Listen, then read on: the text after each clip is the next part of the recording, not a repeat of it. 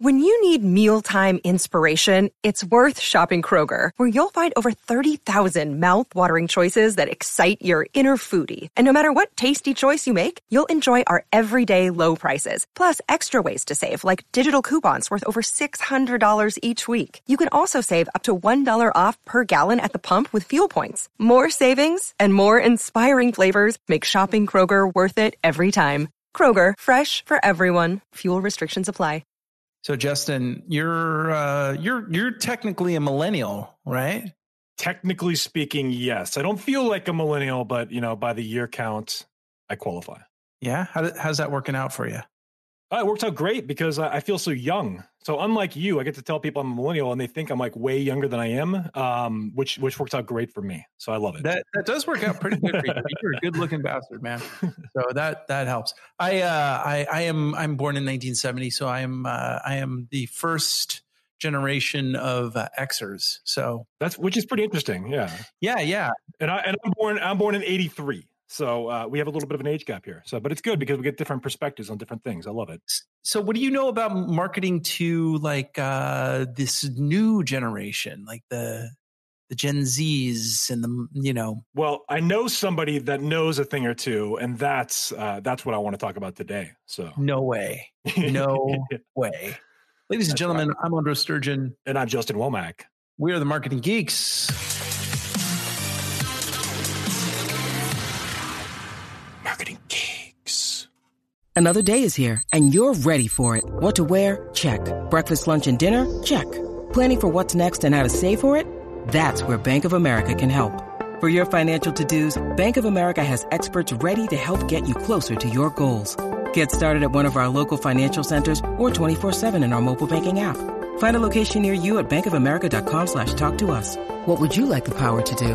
Mobile banking requires downloading the app and is only available for select devices. Message and data rates may apply. Bank of America N.A., member FDIC. All right. So, ladies and gentlemen, Marketing Geeks, welcome to the show. And we have an exciting show today because we have a expert on marketing to millennials and marketing to Gen Z and just a different take on marketing in general. So today we're joined by Nadia Genevieve Masri, who was listed on the Forbes 30 Under 30 list just recently. And she is an expert at building the next generation of consumer insights. So Nadia is the founder and CEO of Perksy, a next-gen marketing intelligence platform that leverages the power of mobile devices. And she is leveraging that to basically help brands get hyper-targeted data, hyper-local audiences for millennials and Gen Zs by motivating them through incentives. And so she now uses a points system for completing surveys for consumers out there to help companies get data. And she's working with companies like Smuckers and Pepsi. And some of these companies are paying up to $300,000 a year to get their queries featured. Wow. So this is a big deal. And the completion rates on the surveys that are going out are 85%, which is much, much higher than your average marketing surveys that go out to consumers. So this is a big shift in the landscape. I love the direction she's taking this. How she's doing it, man. Yeah, let's just get into it. Yeah. So welcome to the show, Nadia Masri. Hey, guys. It is a pleasure to have you on the show. Yeah, absolutely. Thanks so much for having me today. Excited to be on the show. So to tell you a bit more about Perksy. So we are a next-gen consumer insights platform, and we power real-time research with everyday consumers, mostly millennials and Gen Z, through a mobile app that rewards them for answering questions from brands. So users download the Perksy app and they can answer these interactive gamified questions in a format called Stacks. So we never use the word survey. It's like a dirty word for consumers. Yes, I 100% understand that. Yeah, totally. And they collect points for every stack that they answer, and they can redeem their points in our Perk store at over 100 participating retailers. So like Nike, Nordstrom, Sephora, Amazon, Uber, Delta Airlines, whatever you want. And then on the brand side, what we're doing is providing them with real-time feedback from these hyper-targeted and hyper-local audiences, especially that hardest to reach consumer, the millennial and the Gen Zer. Wow, I got so many questions here. Okay, so first of all, like kudos for you for like coming up with this. I mean, market research, like targeted market research in a way that does real-time feedback. Brilliant concept.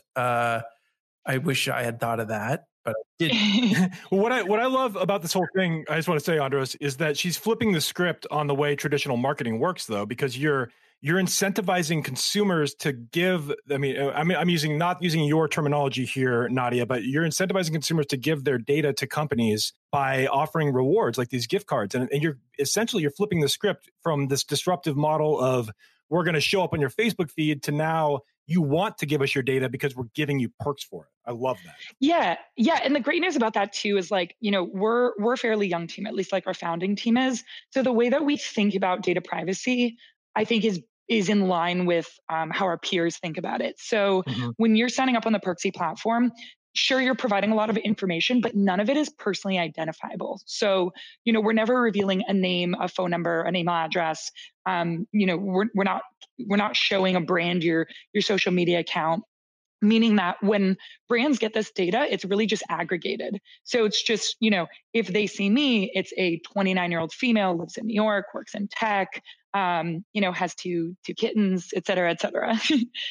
Okay, so they get some of the data, but they don't get the personal information. So we're not putting in our cell phone numbers, we're not putting in our addresses, but we are putting in our age, we are putting in our gender, we're putting in our career.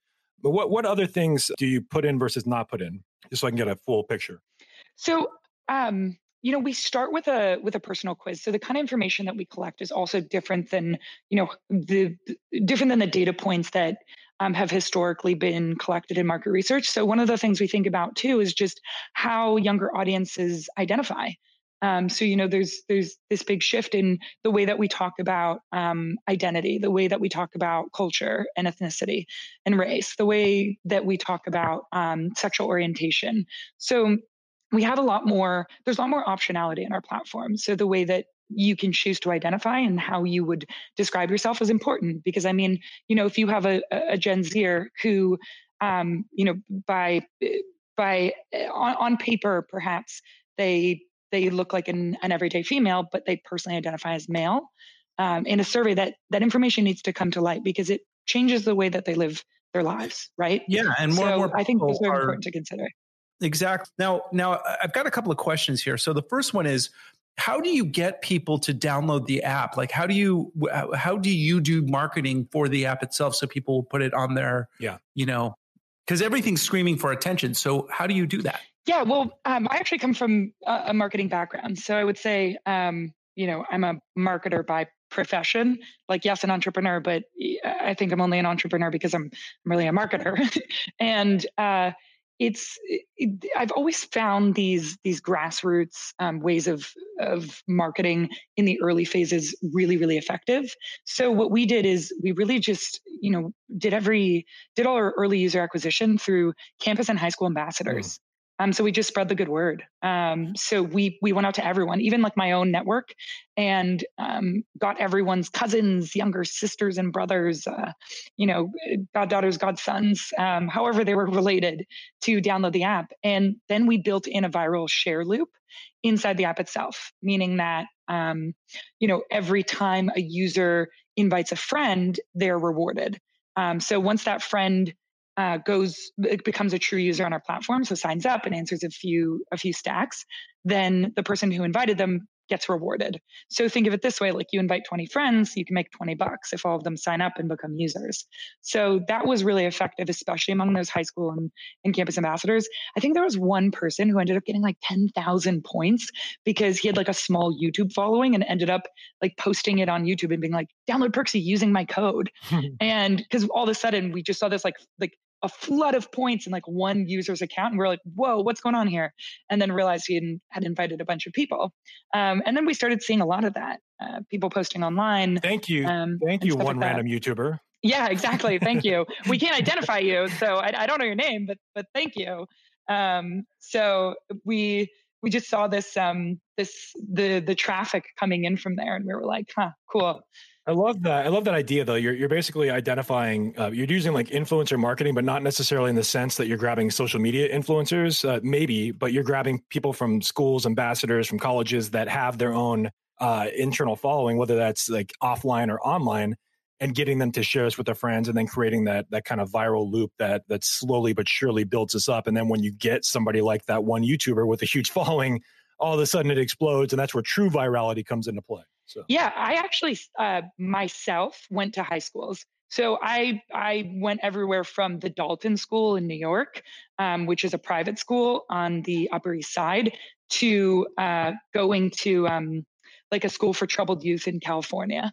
So I went around because the reason we wanted to do this type of marketing first is because we wanted to build an audience that was comprised of real everyday people. So the actual folks who would be exposed to the marketing that these companies are creating, right? So if they want those audiences to be purchasing their products, we wanted to make sure that we could find those audiences to provide feedback on marketing, new product concepts, comms, stuff like that.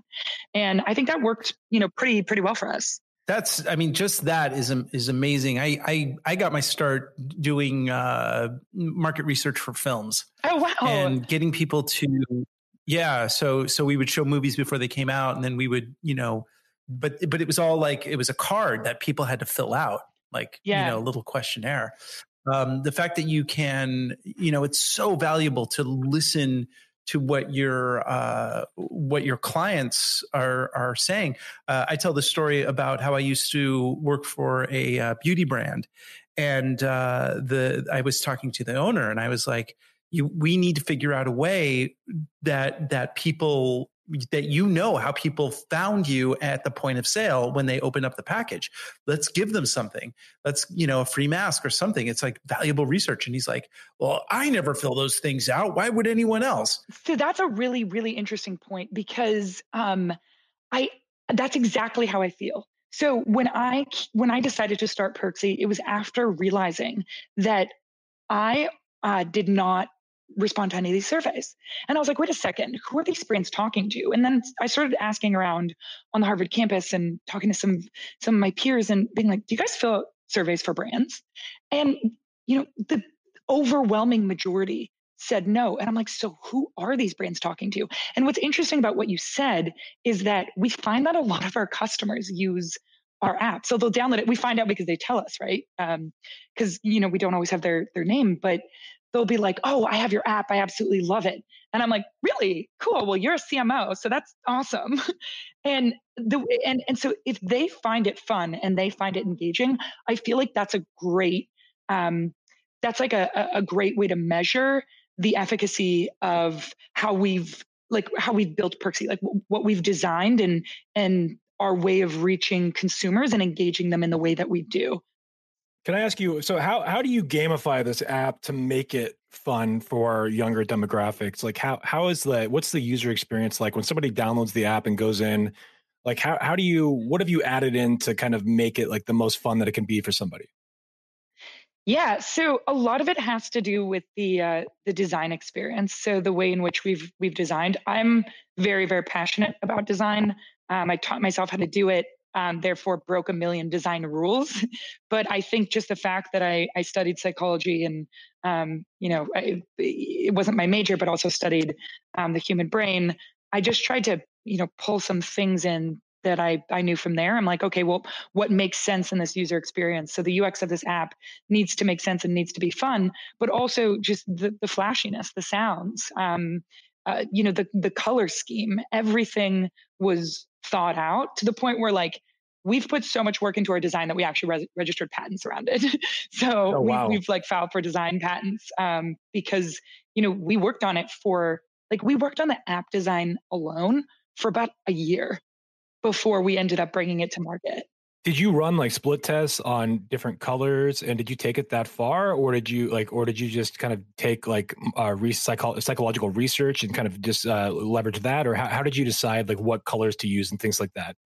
It was a ton of research. We ended up later doing A/B testing on different visuals, but I already had my own research. Given that this is my fourth company, I already had my own research on what has worked in a design capacity.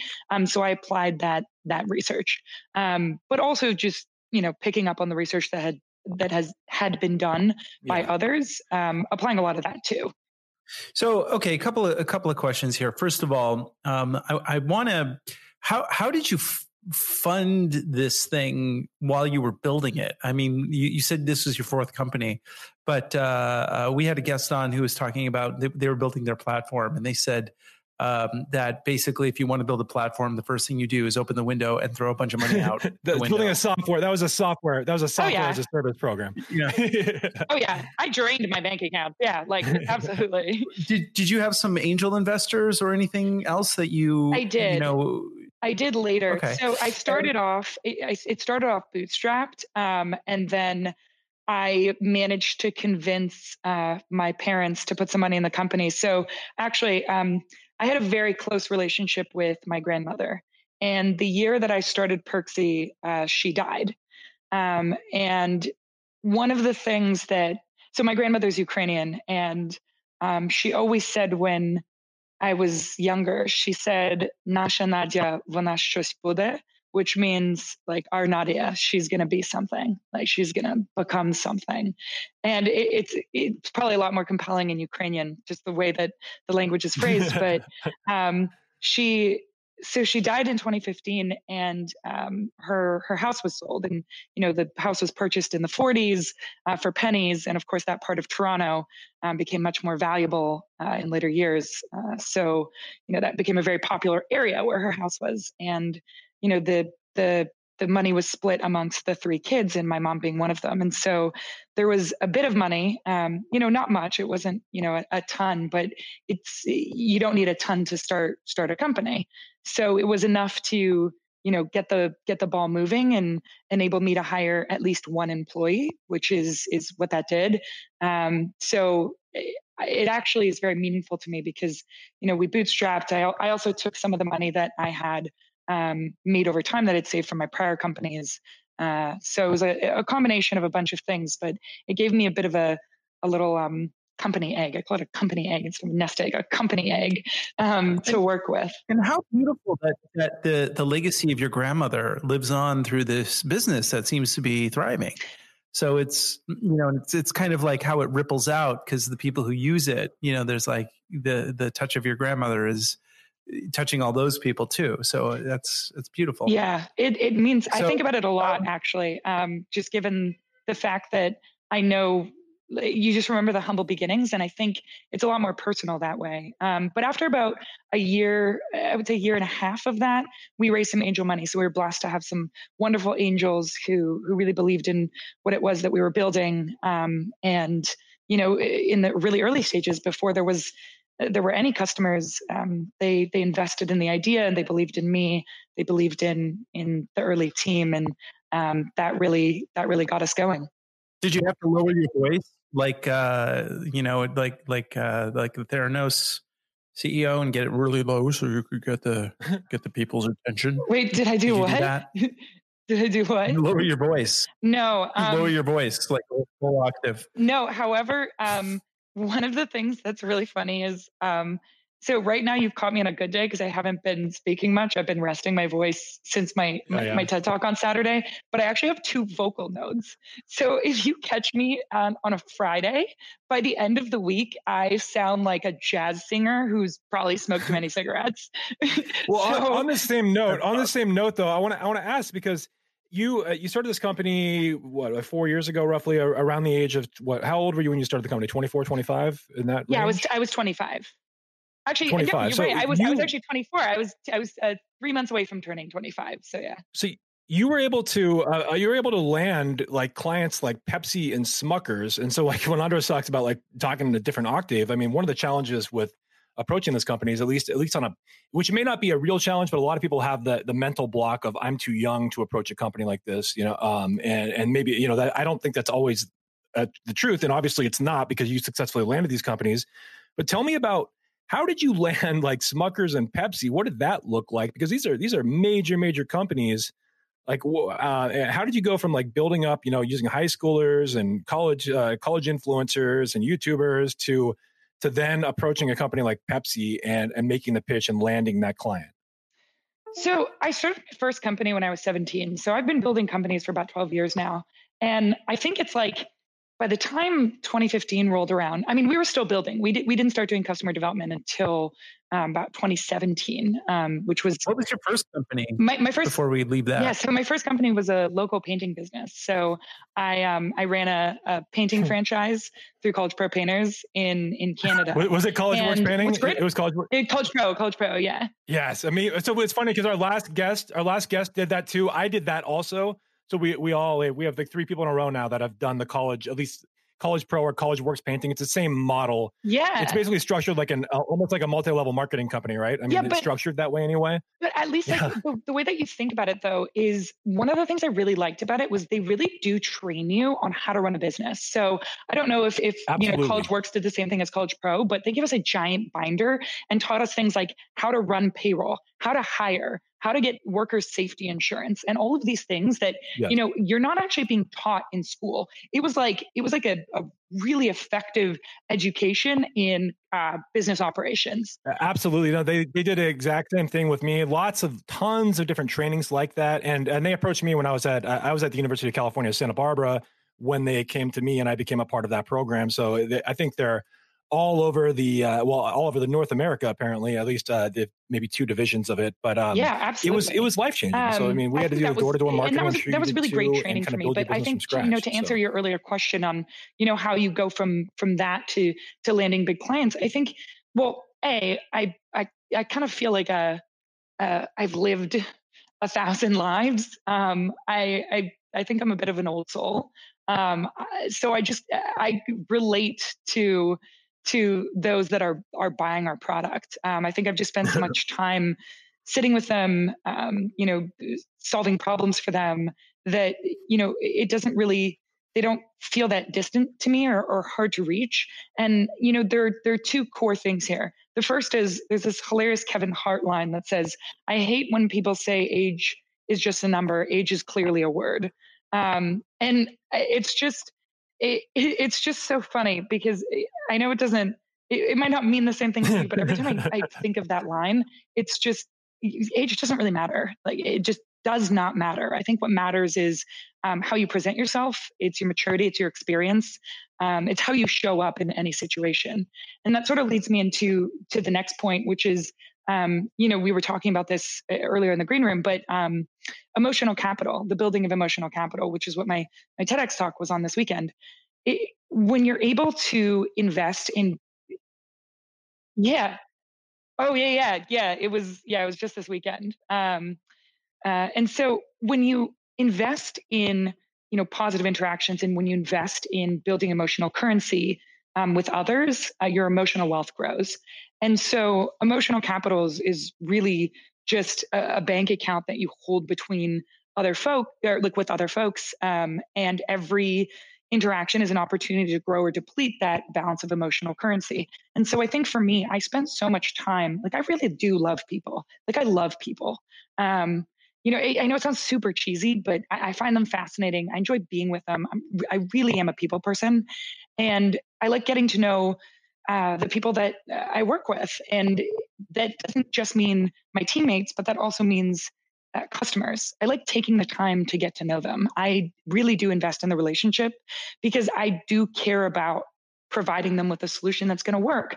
And I think when you're able to develop that type of relationship, it makes the sales process a lot easier, because it's like, if I don't have the right solution for them, I'll recommend somewhere else that they can go. But the thing is, in the process of building that relationship, you get to ask them questions about your product and about their needs.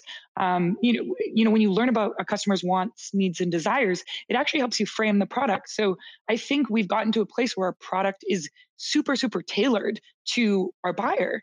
And that's just, we've learned all that through having conversations with them, spending time with them. It's basically like constant research that's taking place in the background. How do you build emotional capital with your customers? Are you directly reaching out to them? Are you offering some kind of incentive through your app for them to have those conversations? Or like, how are you doing that with your customers now? So do you mean customers or consumers? Like customers as in like those who purchase the Perksy product, or users of the app? I guess either or, really. I'll lead with I'll lead with the customers because those are the ones that I'm really building the relationship with. Based on our user numbers, it would be super, super hard for me to have that many relationships. But on the customer side, I think it's just like I'm also very fascinated by what they do. So some of our stakeholders, you first reach out. Sometimes they reach out to me. They're interested in the product. It's just, I think it's trying to build a relationship that transcends a sales process. I actually do care about building a relationship and building a friendship with them.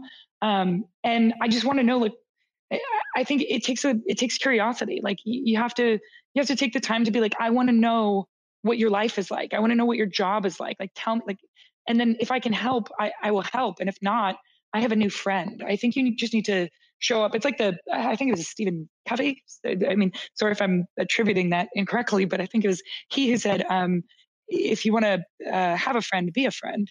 So it's really just showing up in that way and really treating these business interactions as something that are more than just transactions. Is your customer typically the CMO, or is it like what kind of marketing reps are end up being your customers for these big companies? Is it actually, do you directly contact the CMO, or is it usually like employees underneath the CMO? It really depends. We sell to different types of stakeholders. Whoever, we have a lot of inbound. So oftentimes, I think I've been really, really blessed and honored and humbled by the Forbes 30 Under 30 experience. I got to headline the marketing and advertising category, and that also exposed me to a lot of CMOs. And so I get to talk to them a lot and spend time with them. And as a result, you can build those types of relationships. I think sometimes it's a CMO, sometimes it's a marketing manager. At agencies, it's going to be different. We've built relationships with everyone from, the shopper insights manager at a CPG company for a particular retailer, to store operations, to CFOs and CMOs, to even the CEO. So it really does depend because different brands get different value from Perksy. Sometimes it's used by marketing departments. Sometimes it's used in product innovation. It's used by designers. Perksy can be used to do everything from just understand the consumer to test marketing material and ads to testing packaging. So like if you're trying to figure out, which two, bottles look better for your new beverage, you can test that on Perksy. So it does really depend. And one of the things I really appreciate about what you just said about emotional capital, especially talking, I could see why some of these larger deals you would land, because I think that a lot of people, just in general, especially when it comes to how they do marketing, just kind of like come up with ideas and they hear what the client says, and then they wait for their turn to talk, and they're like, well, here's my idea. But what you bring up, and this is probably, I'm assuming, your method, is that you really listen actively to what people are saying. And most people, I believe, are hungry for active listeners. I think that most people just go through life with these conversations that are like one person waits for their turn to talk, and then the other person waits for their turn to talk, instead of actively listening to somebody. And that builds up that emotional capital. Like it creates a real bond when someone feels like they're being heard. Yeah, I think listening is a really, really important part of it. I think my dad always did that, 2 ears, 2 eyes, 1 mouth thing when I was a kid.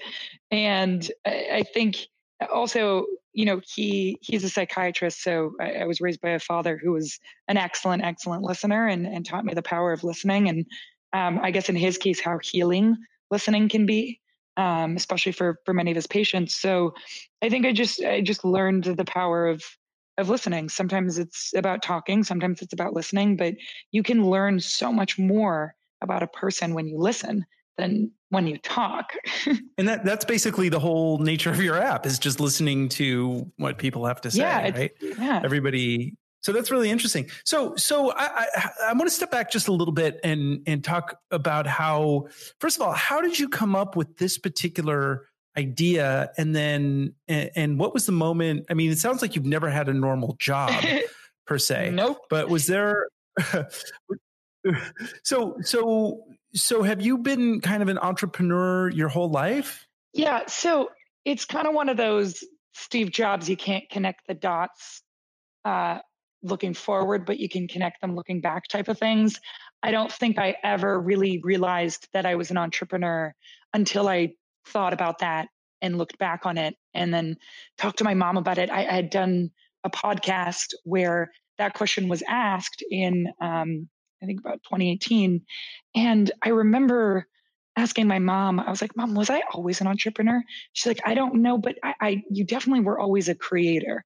You wanted to create things. I think the first great example of me being a entrepreneur, or I guess showing any sort of entrepreneurial skills, was when I was at my grandma's house. So I would often go to my grandma's house while my parents were at work, and I discovered something really amazing. And that was that one day I was walking in the park across the street from her house, and I saw all of these people, and they had stuff out on the lawn, and it was like on the lawn of the park, and they were selling things.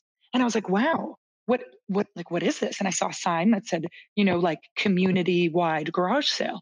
So people in the community had come and they had a giant garage sale in the park.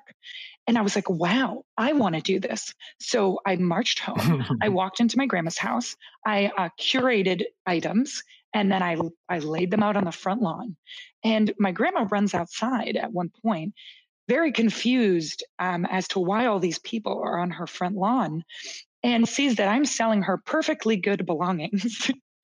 And is like, I don't know how old I was. I think I was maybe like 8 or 9. Like I can't recall exactly. I must have been probably 8 or 9. And she was like, what are you doing? I'm like, I'm having a garage sale. And she was like, no for sale, no for sale. Like, no, go. Like, try to get these people out of here. But that was the first time that I was like, I want to sell things because it looks fun.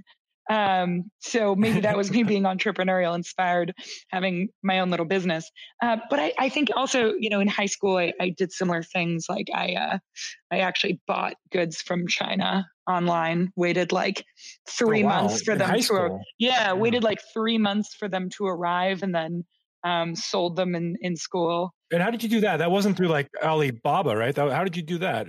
Actually, it was. I think it was DHgate, actually. Okay. Like the I think iteration. It was DHgate at the time. Yeah. It was like super, super basic level. Like I actually just downloaded the DHgate app yesterday, and I was like, oh my God, like TBT, like this is a huge throwback. I was like, but now there's an app. This is so funny. Yeah, so I did it on a really small scale, though. It wasn't like a real business, but I think I like this. I didn't think about it then. I just like this concept of like there's something that brought me immense joy by being able to provide someone with something that they want. Yeah, it reminds me when I used to be obsessed with garage sales as a kid as well. But at my grandma's house, I spent a lot of time there. She used to live next to a golf course. So I would go collecting the golf balls that came into her yard and then sell them back to the golfers. And that was my little genius. That was my hustle. That's actually so smart. Yeah. Yeah, that is true hustle. I do want to get into you had a medical scare. So at some I want to hear like when this took place, kind of the details, but you just talk about, because you had a major health scare during your entrepreneurial journey. Like talk about what happened and what that meant for your life.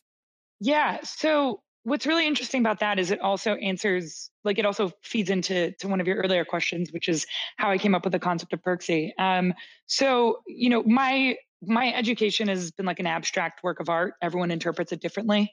But effectively, I've gone to school twice. I started school in Canada when I was 17, and then dropped out to start my second company. And then after my third, I decided to go back to school. So I started by taking some courses online at the Harvard Extension School, and then saw that they offered a full-time degree program. So someone from their academic advising had reached out, and applied through that school and got into the program and started full-time on campus after transferring my credits and some other things in January of 2015. So I had already had a semester under my belt, which was kind of like the test semester and feeding those credits into my degree. But when I was full-time on campus, like fully doing school, so not splitting my time between school and company, I I ended up contracting meningoencephalitis towards the end of February of that year. And to give you an idea of what that is, meningoencephalitis is a combination of meningitis and encephalitis. It's inflammation of the brain and the meninges surrounding the brain. So it can be caused by, any virus or bacteria. I had viral.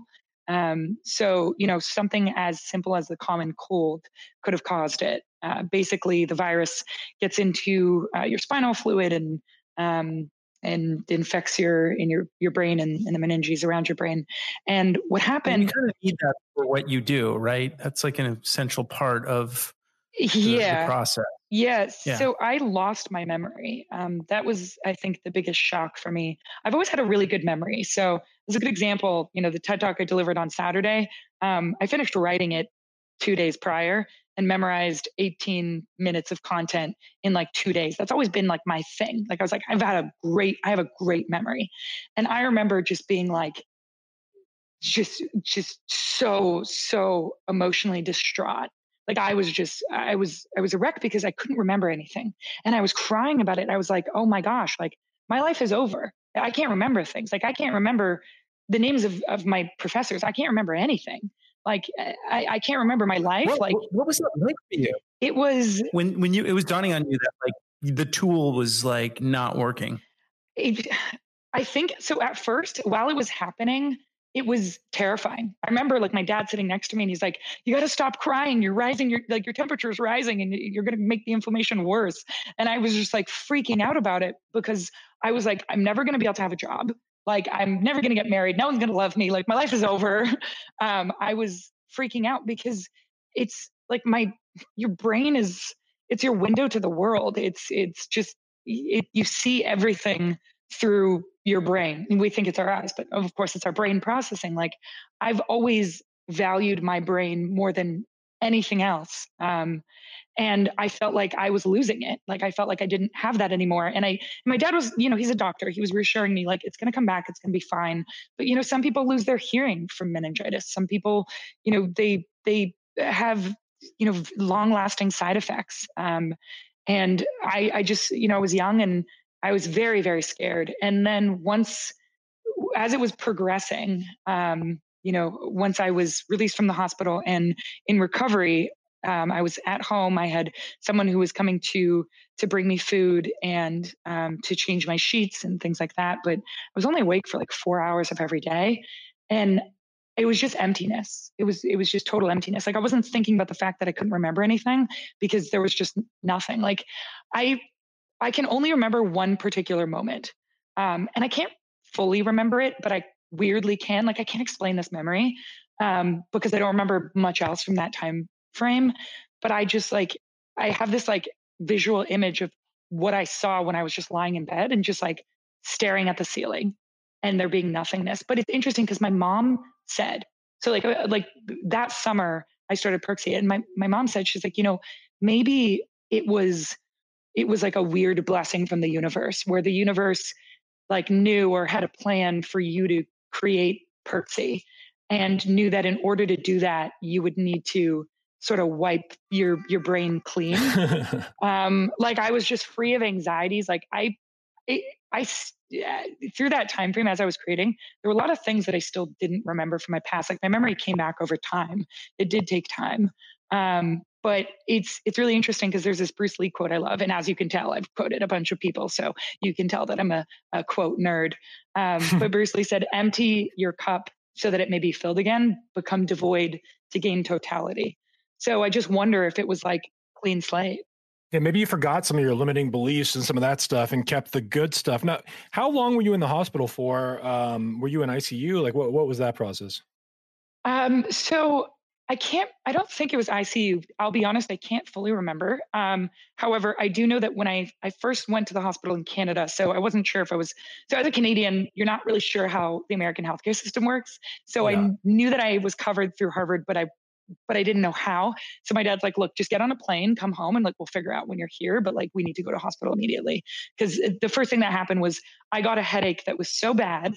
When they ask you at the doctor, like, oh, like what's the level of pain? Like, is it a especially when it's a headache, they're like, is it like a level 10 headache? And you're like, I don't know. I mean, like maybe like, I don't know. Like, is it a 7? Like, I don't know. So I now know how to answer that question. It was a level 10 headache. You're like, now you had a level 10. I thought I was having a stroke. Like I felt like someone like bashed my head, like swung me by my feet into a wall and bashed my head. And I was screaming. And so it dissipated after a few hours, but then I called my dad and I was like, this just happened. Like, I don't know what to do. He's like, come home. So I flew home. I first went to a hospital in Canada, Toronto General Hospital. And then my dad had called Harvard to figure out more about the healthcare, setup. And they were like, okay, you're covered, you're good. So I then was flown to Boston and I went to Mass Gen. And also, I'll just say the care was awesome. Like, it was just amazing. But that's where they diagnosed. Oh, America has great care if you can afford it. Yeah. So yeah, that's a whole other subject. But as a Canadian, I was exposed to American healthcare for the first time when you're covered under a plan, especially, great coverage through school. But, that's where I was diagnosed with meningitis. And I don't know how long I was there. I think I was maybe in the hospital for about a week. But one of the things that ended up happening was that once they diagnosed it and figured out what could be done, that's when your coverage stops. So I think that's the core difference between also the US and Canada. We treat active symptoms. We don't treat preventative care. That's a kind of accurate. Yeah. So once it was figured out and I was being put on treatment, they're like, I think it was a few days later, it was like, look, like, you're covered for X time frame. After that point, you can, you have a choice. You can either pay out of pocket, or the alternative is, we can, you can be set up with care at home, and, it's just, you can solve the problem that way. And, here's what you have to take every day, et cetera. And so, naturally I opted for that. Would have been, too expensive for myself and my fam to stay in the hospital. So then I just did, I did home care. So that's where I was, just kind of asleep for about a month. Yep. So it took some time.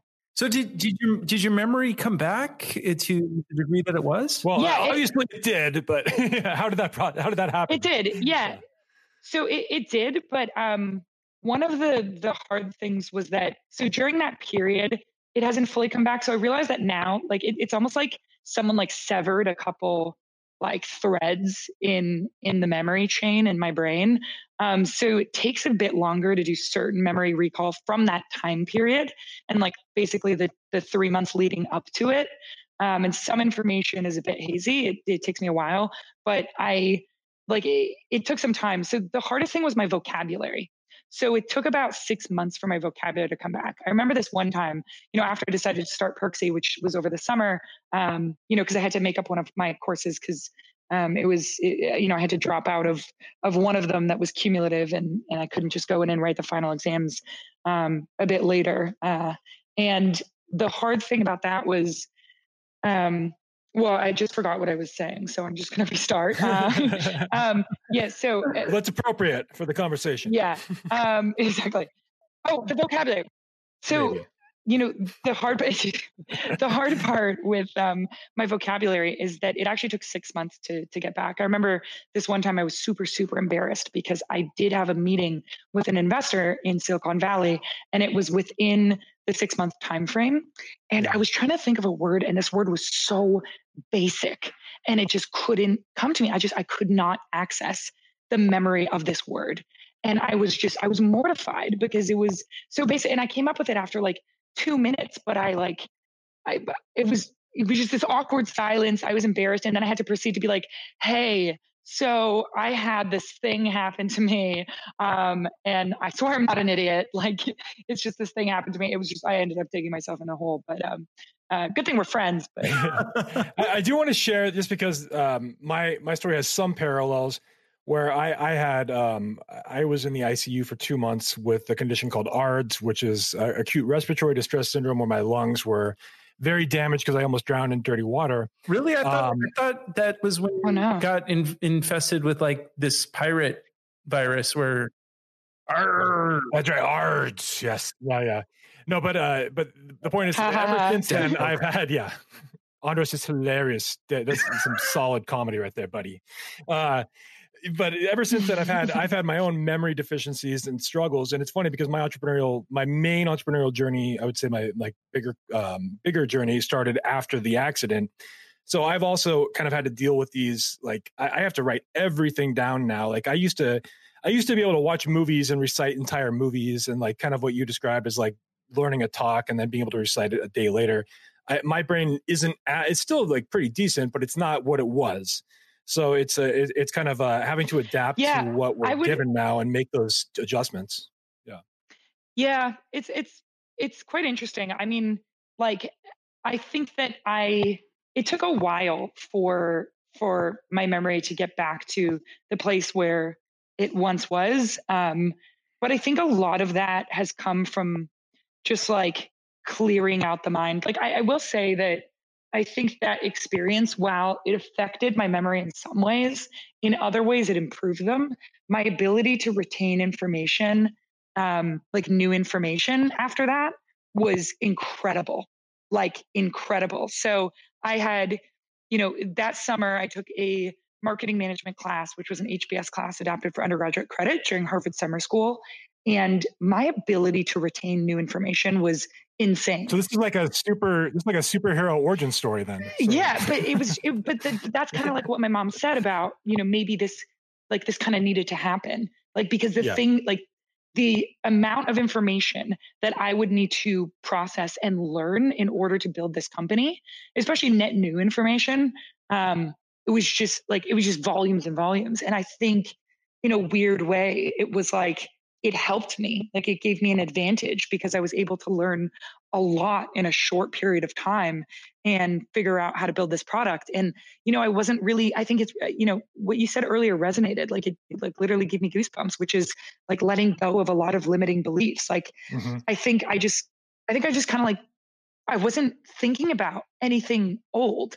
I was just thinking about the new. Like I was like, what's next? And I think it also changed my relationship with like my life. And like the way I was taking care of myself. I was like, I need to start sleeping 8 to 9 hours per night, which I do now. Like I just changed my relationship with sleep, with like exercise. Like I started taking care of myself in a new way because I'm like, literally YOLO. Like you only live once, and like make sure that once is enough. Not if you're a Hindu. Yes, it's true. Or a cat. Yeah, but that's true. That's true. Yeah. And so, 2 exceptions to that rule. Well, we're creeping up towards the end of the show a little bit, but I just want to go back to Perksy just for a second, because one of the things that I think is really interesting is specifically that you seem to focus on like Gen X and Gen Z. I'd like to know what Gen Y and Gen Z. Gen Y and Gen Z. What is the because they're hard to market to. What do you see as patterns on how they navigate through the world? Like where are these guys leading us? And can you identify those years real quick if you have that in front of you, just for the listeners? Yeah. So millennials are born between about 1980 and 1996. That's me. And Gen Z is born between about 1997 and the 2010s. But one of the things, I'll say to that is I don't think that they're hard to market to if you're paying attention. Like if you're actively trying to learn and understand. I think they're only hard to market to when you're not putting in the time. I think any marketer that's focusing on this and cares deeply about understanding anyone. I mean, technically, like, if you're not a new moms could be hard to market to. Yep. So it's really just about working to understand your audience. And I think that's how marketers can unlock success for themselves, by really, taking the time to get to know their audience, and not just like know-ish. I mean, like really get to know, like what motivates them, what drives them, like spend time getting to know them by talking to them. So, most millennials were raised by baby boomers, and most Gen Zers were raised by Gen Xers. Millennials grew up during an economic boom. Gen Z grew up during a recession. So the way that they think about, money is going to be different. Millennials are going to be much more idealistic. An economic boom means, hey, prosperity. We see you can do anything, you can be anything. For Gen Z, they're much more financially savvy.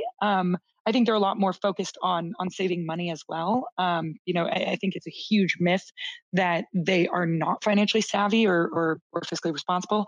I think that the fact that they've seen their parents live through a recession makes them acutely aware of financial hurdles and how they can show up.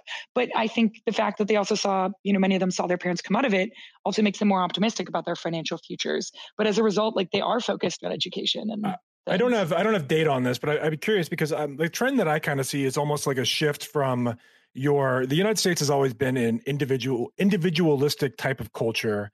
And it seems like Gen Z and some of the younger demographic generations are almost shifting into this more collectivist kind of mindset. Do you see that, or like, does your data reflect anything in that regard? I'm just kind of curious in that respect. So I would say yes. I typically don't like making blanket statements in general because I believe in micro trends. Just looking at things per region or per group, sometimes like very specific age demographics within a larger demographic. But I will say, like, on the whole, yes. One of the things that is a good example of this is how Gen Zers sort of, band together to fiercely support their peers, even those that are like, look, I identify as a female, but I firmly believe that my friend who's a female has the right to identify as a male. And it's just the way that they are fiercely supportive of their peers. I think the way that they think about their generation, I do think that it is collectivist. But I will say that that's from opinion. On the data side, I think it depends. It depends on the topic. It depends on the region. Even it depends on even going higher. We're in different countries. It depends on the country. But in general, I think they do have a bit of a cohesiveness. So how you were raised too, and all that. But what I also see is that this. With a lot of marketers that say that they don't know how to market to millennials or Gen Z, a lot of it is that they want Gen Z and millennials to kind of mold to their ways, and they're not being adaptable. So I think part of it is just showing a little bit of empathy and being adaptable to that other generation's values and mindsets, right? Yeah, we used to live in this world where companies would create products and then spend a lot of money on marketing, trying to convince consumers to buy them. And I mean, we still kind of live in that world, but I think there's much more of a shift. Like there's a bit of a paradigm shift where consumers really are in the driver's seat. Like now it's consumers identify a trend. We have social media and, we have Twitter now and Instagram where everyone can hear about this trend and then companies can respond to it. A good example is one company is successful with, I'll use a really, really basic example, but like, matcha, something like matcha. And then suddenly there's matcha in everything. You can pick up on these trends much more quickly, but they're really popularized by consumers more than they're popularized by brands. So the consumer demand, berries. Yeah, exactly. So like consumer demand, I think, is driving the creation of products and even influencing marketing much more than it used to, right? Like the Mad Men didn't think this way, but the way marketers and advertisers think today is very different. So I do believe that, yeah. No, how big have you grown this company to? I'm just kind of curious. Like, do you have any vision of taking it public, or I imagine it's still private at this point. Like, what kind of how big is the company now? So it is private. So we've grown the company we launched in January of 2018. We kind of soft launched with just 3 people. So we were just a team of 3, myself, my head of product and head of engineering. And we grew to about 23 customers, most of them being test customers that year. In 2019, we scaled that to about 79 customers, and majority are Fortune 500. So I think for our type of business and enterprise business, or an enterprise, or a business that serves enterprise, it was pretty significant. We're still small, but actively growing. We've expanded the product, added new types of features. We don't just do quantitative now, but we also do qualitative. Our aim really is to be the Adobe suite of market research products, really across the board. So whenever you think research, you think Perksy. That's what we aim to be. But also, just a new type of consumer app in the consumer world. So we're launching into 6 new countries actually towards the end of this year, and so we're hyper focused on building Android because the adoption of Android is a lot higher in some other countries, and we need to make sure that we have that. But it's kind of one of those just like grow where you're planted things. Like it started off as like take it step by step. I mean, I think the market and our customers will dictate our direction. I think we do a great job of listening to our customers and trying to figure out where they want us and where they want us to play. And I think the future of the company will really be driven and dictated by what our customers want from us, which is, what we argue they should be doing as well. I have one last question to kind of ask, and then we can kind of get into our closing segment, or Andres can ask another question here. But we had a guest on either a week or two ago that was a blockchain specialist, and we talked about this idea that it's becoming more accepted that the person producing the content is the one that's generating money for these companies. And like we were talking about this idea that like there could be some kind of a crypto, some kind of a blockchain coin that could start paying the content producers for driving traffic to like, sites like Facebook and things like that. And like ways of like where the whole entire script is flipped, kind of like what you started here, but in the area of like cryptocurrency blockchain. I'm just curious if you've like looked into that at all. If what I'm saying makes sense to you or not. Yeah. So I don't know that much about that. Okay. I can't really speak to that. I'm not an expert in that space. I think I'm probably where everyone else is when it comes to blockchain. I'm not ahead of the curve. I think, we're still learning about it. But, the way that we think about solving problems is we think about solving problems for today and for like the very imminent future. So like within the next few years, what do we need to prioritize now? I think that like with emerging platforms and new technologies, we'll sort of respond to them as they come along. And again, it's really just coming down to like what our customers want to see and like what the industry and the technology landscape is kind of demanding. And I agree that real shift is probably 10 to 20 years away. So it's I understand that. Yeah, you're focused on the immediate future.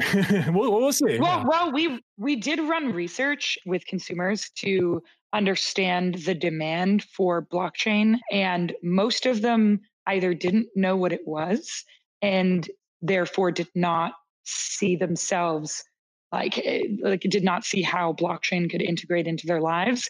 So I think it might be one of those things that's like really truly driven by the producers of the technology. I think it will show up in subtle ways at first. And those who did know what it was, even still, many of them were just like, I can't see myself like fundamentally doing things differently because of blockchain.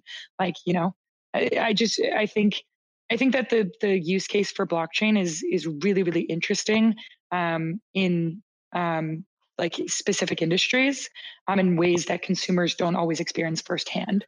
Yeah. So we'll have to wait and see with that one. Yeah. So but the last question I have for you is really, it's a bit more broad, but I'd like to, things are shifting so rapidly. I mean, the Me Too movement just like popped up, boom, and some of these movements are happening really fast. So you were saying about how things are consumer driven, but I also think that one of the things that that especially Gen Z is figuring out, and millennials to the same degree, is that things can shift almost immediately through quick social movements, and so what do you sense, especially looking at the data from a bigger data set? How do you see these younger people moving into the 21st/22nd century, and where do you see it going, like as far as a global movement type of thing? Can you speak to that at all? I mean, it's a tough question to answer because it depends what you mean, like in what way, right? So are we thinking from how they buy products, or are we thinking about how they see the world? I mean, a long time ago, and I think that this statement is much more relevant for this time period than the time period when I originally read it, but I think it was actually Bloomberg Magazine had this cover, and it stuck with me visually. It said, "The kids will be all right," and I just kind of thought about that, and it's stuck with me for a very long time. I think that's true for the younger generations. I honestly think that the way that they see the world right now is very much that like this is a world that we're going to be living in, and we need to start taking action on the things that matter to us if we want to see true change. I think that the younger generation is definitely empowered, and that's why we have so many young people that are standing up and contributing to these global causes. I mean, look, you've got Greta Thunberg, like you've got these young folks that are stepping up and saying, "Hey, I want my voice to be heard, and I'm speaking for my generation," and then their peers rising up and saying, I stand by this individual, or I stand by this cause, or like we need to think about sustainability, and we need to think about global climate change. And so, I mean, I think it's a lot easier to speak to that in a broad sense because, of course, it is really hard to predict future behavior, especially because of what you said. You can have paradigm shifts. So, tomorrow we could have a new technology that emerges that fundamentally changes the way all of us buy products or the way we interact or this or that. And we don't know what it's going to be. It could be completely vertical innovation rather than a horizontal one. But in terms of, I think, mindset, I think that the way we can expect these younger audiences to move, grow and develop and move forth in this world is with a mindset that is very much driven by, actually, you kind of spoke to it earlier, collectivism, as in like we all live in this world and we need to work on it together, and kind of banding together on the important social causes that are validated by, I would say, like peer consent, like being like, it sounds like everyone agrees this is the thing we need to be talking about, so let's get talking about it and let's work to do something. And I think I do have a lot of hope for that younger generation and them being, true game changers. Yeah, I do too. And especially because, there's this realization that, the Muslims aren't going anywhere. The blacks aren't going anywhere. The whites aren't going anywhere. Nobody's going anywhere. We're all here on this planet and we got to share it. And we got to share resources, and we've got to save the planet. It comes down to that. We won't survive. So I'm hopeful as well. And I think that we are at a turning point for the species where we have to really decide what we're going to be in the future and how we're going to show up, as you were saying. But this was a fantastic conversation. Lots of luck with the company. Let's take 2 seconds here to so for Nadia. So anyone that wants to download the Perksy app, it's available in the Apple App Store. And so it's Perksy, Perksy. The website is getperksy.com. Again, that's Perksy. So getperksy.com. How else can people get in touch with you, Nadia? What's the best way? They can follow me on Twitter or Instagram. My handle is the same on both. It's at Nadia, Nadia, Gen, Gen. Masri, Masri, and feel free to give me a shout if anyone wants to be a brand ambassador. We're always hiring interns, always looking for great talent, and I love people, so always happy to connect. And make sure to mention that you heard her on Marketing Geeks. That's right. Yes, that's right. Well, yeah, got to get that attribution. Yeah, terrific. So, finally, last round. What are you geeky about right now? So right now, I mean, I'm like, I nerd out on so many things. I can't even begin to explain. I love to read, so I'm always reading something new. But one thing that is constant in my life is I am a huge, huge Harry Potter nerd, like the largest Harry Potter nerd. It comes up in the subtlest of moments. I'll just drop a Dumbledore quote or, something by Sirius Black. But when I was younger, I adored the books. I would read them cover to cover. And every December, I do the exact same thing. I read the books start to finish. And this year I did it in about 2 weeks. So I was pretty proud of myself. Nice. Given everything else that was going on. Yeah. And then also all the books? Yes. So how many books? There's 7 books, right? Yeah. So basically went through all of them and then was able to watch all of the films. So that was really great. So one of the things I'm really excited about is like my dream in life is just to do any kind of research with like Harry Potter super fans. So if you're a Harry Potter super fan, like definitely reach out, because like I have this, like, I've just inspired a new idea. Like I want to create like a super fan research group. So we could just be like, how can we create cool Harry Potter products and bring them to the world? Outside of that, outside of that, what I'm nerding out hard on right now is I've been researching GABA and glutamine and their effects on the brain. So one of the things, if you have trouble sleeping, is looking into GABA, 5-HTP, and melatonin, and figuring out how you can optimize your sleep hygiene by using natural things. So that's great. So I'm big on like biohacking and so which is such a buzzword. But still, I'm into that too. And that's a whole other conversation. Well, I gotta connect you with my sister-in-law, who I mentioned. My wife's brother's wife is also a super nerd in Harry Potter. So maybe you two will hit it off here. But oh my God, totally. And Justin, what are you geeky about right now? Well, it's interesting because like Harry Potter, there's like two cultural trends, like big cultural trends that I just missed the boat on. One of them is Harry Potter. The other one I would say is like Game of Thrones, which I've never watched an episode of. I've never seen a Harry Potter movie. So I'm like, I feel bad almost, but I'm like just I just don't have the knowledge base on those two topics. You know, I actually haven't watched the final season because I heard that some people were disappointed. You heard so much bad stuff. Yeah. And I was actually really happy with how the penultimate season ended. So I was like, in my mind, it finished like kind of the way I wanted it to finish. Yeah. So don't ruin a good thing. Don't like program. Yeah. Like we talked about, like we only want your brain to have, our brains to have positive thoughts. So let's not ruin a good thing here. I haven't watched the last episode for that very reason. Interesting. Well, for me though, my geekiness, I'm really into. I just got HBO back, and I've been watching the show McMillions, and it's about the people that were rigging the Monopoly game at McDonald's in the late 90s, early 2000s, and how the FBI got involved, and they ran like a sting operation where they were they posed as a film crew, and they would go interview the past winners and pretend like they were doing like testimonial stories kind of thing, like about their winning stories. But what they had found out was behind the scenes, they had found out that all the winners for like 5 or 10 years, anyone that had won $25,000 or more had a familial connection. They all had different last names, but they all had a family blood connection. And so I'm still watching it. I haven't seen the whole thing.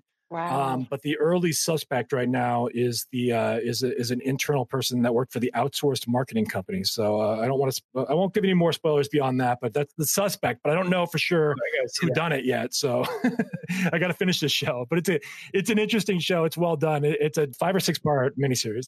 I'm going to check that out. I actually, I'm going old school. I just finished reading to my 5-year-old, the Lion, the Witch, and the Wardrobe. Oh my God, I love C.S. Lewis. That one I did read. Yeah, and that was actually the very first book I read on my own. Was like a full book. It was among the first for me. Also, it was among the first. It's a really good story. But one of the things that I was super happy about, because believe it or not, you're gonna love this, Nadia. I am getting him ready for Harry Potter. So the first book that I read to him, like a chapter, every night, and he loved it. He really was into it. And then I showed him the movie, and he was into that. But I was also really happy because it's like, okay, so now my son can like really appreciate a novel, right? Yeah. In this day and age, like he can hear an entire novel. He knows he can read a novel. So, but the whole purpose of me doing that is that next, when he's a little bit older, like 7, I think, he's going to meet Harry Potter for the first time. So this was like the training ground. So I was geeky about the fact that I did that. So with that, Nadia, any last thoughts you want to leave us with before we wrap up the show? No last thoughts. I think you guys asked fantastic questions. And I guess the most important thing that I want to leave with everyone, especially, marketers who are listening, is just remember that the best way to market is from a place of understanding and building emotional capital with others, but also understanding that when you take the time to really, really get to know your audience, I think that's where the most marketing success comes from. So you can learn all the tips and tricks and strategies in the world. But at the end of the day, marketing is about people. And if you don't understand people, you don't understand business. So just leaving that there. Love it. Yeah. Nadia Masri, everybody. Thank you. Thank you so much. Thank you. How do you feel, man? Are you complete? Yeah, I think that was a really great interview with Nadia Masri, and I'm very I believe strongly in what she's doing with that company. I think the future of marketing is incentive based to the consumer. Yeah. So whether that looks like what she's doing with like gift cards that you get rewarded to for taking surveys, or again whatever fun documents or whatever she calls them, or you get some kind of a blockchain, you get paid to share content. I just see the future of marketing being the consumer first and the platform second. And I think that shift is starting to take place, and it might take 5 years, but that's where we're going. Yeah. Well, I think the future of Marketing Geeks is the future of marketing. So that, ladies and gentlemen, another fine episode of Marketing Geeks. How are we doing? I've had people reach out to me on LinkedIn. It's great. I love that. That so makes my day. You can do that. Yeah. And we're finally getting the website up and running, man. Finally. Yeah. The website should be up by the time you hear this episode. The new website should be up and running much more efficiently. Makes it easy for somebody to apply to be a guest on the show or leave feedback for us. Let us know how we're doing. Listen to episodes. We're going to be, we're taking it next level. I know we've been saying that probably for about a year now. But it's happening. It's happening. The worlds are converging and coming together. What? We're so busy marketing that sometimes it's hard to do the little things like it is. It really is. It really is. I've had more client work recently than I've had in quite a while, so it does make things difficult. Yeah.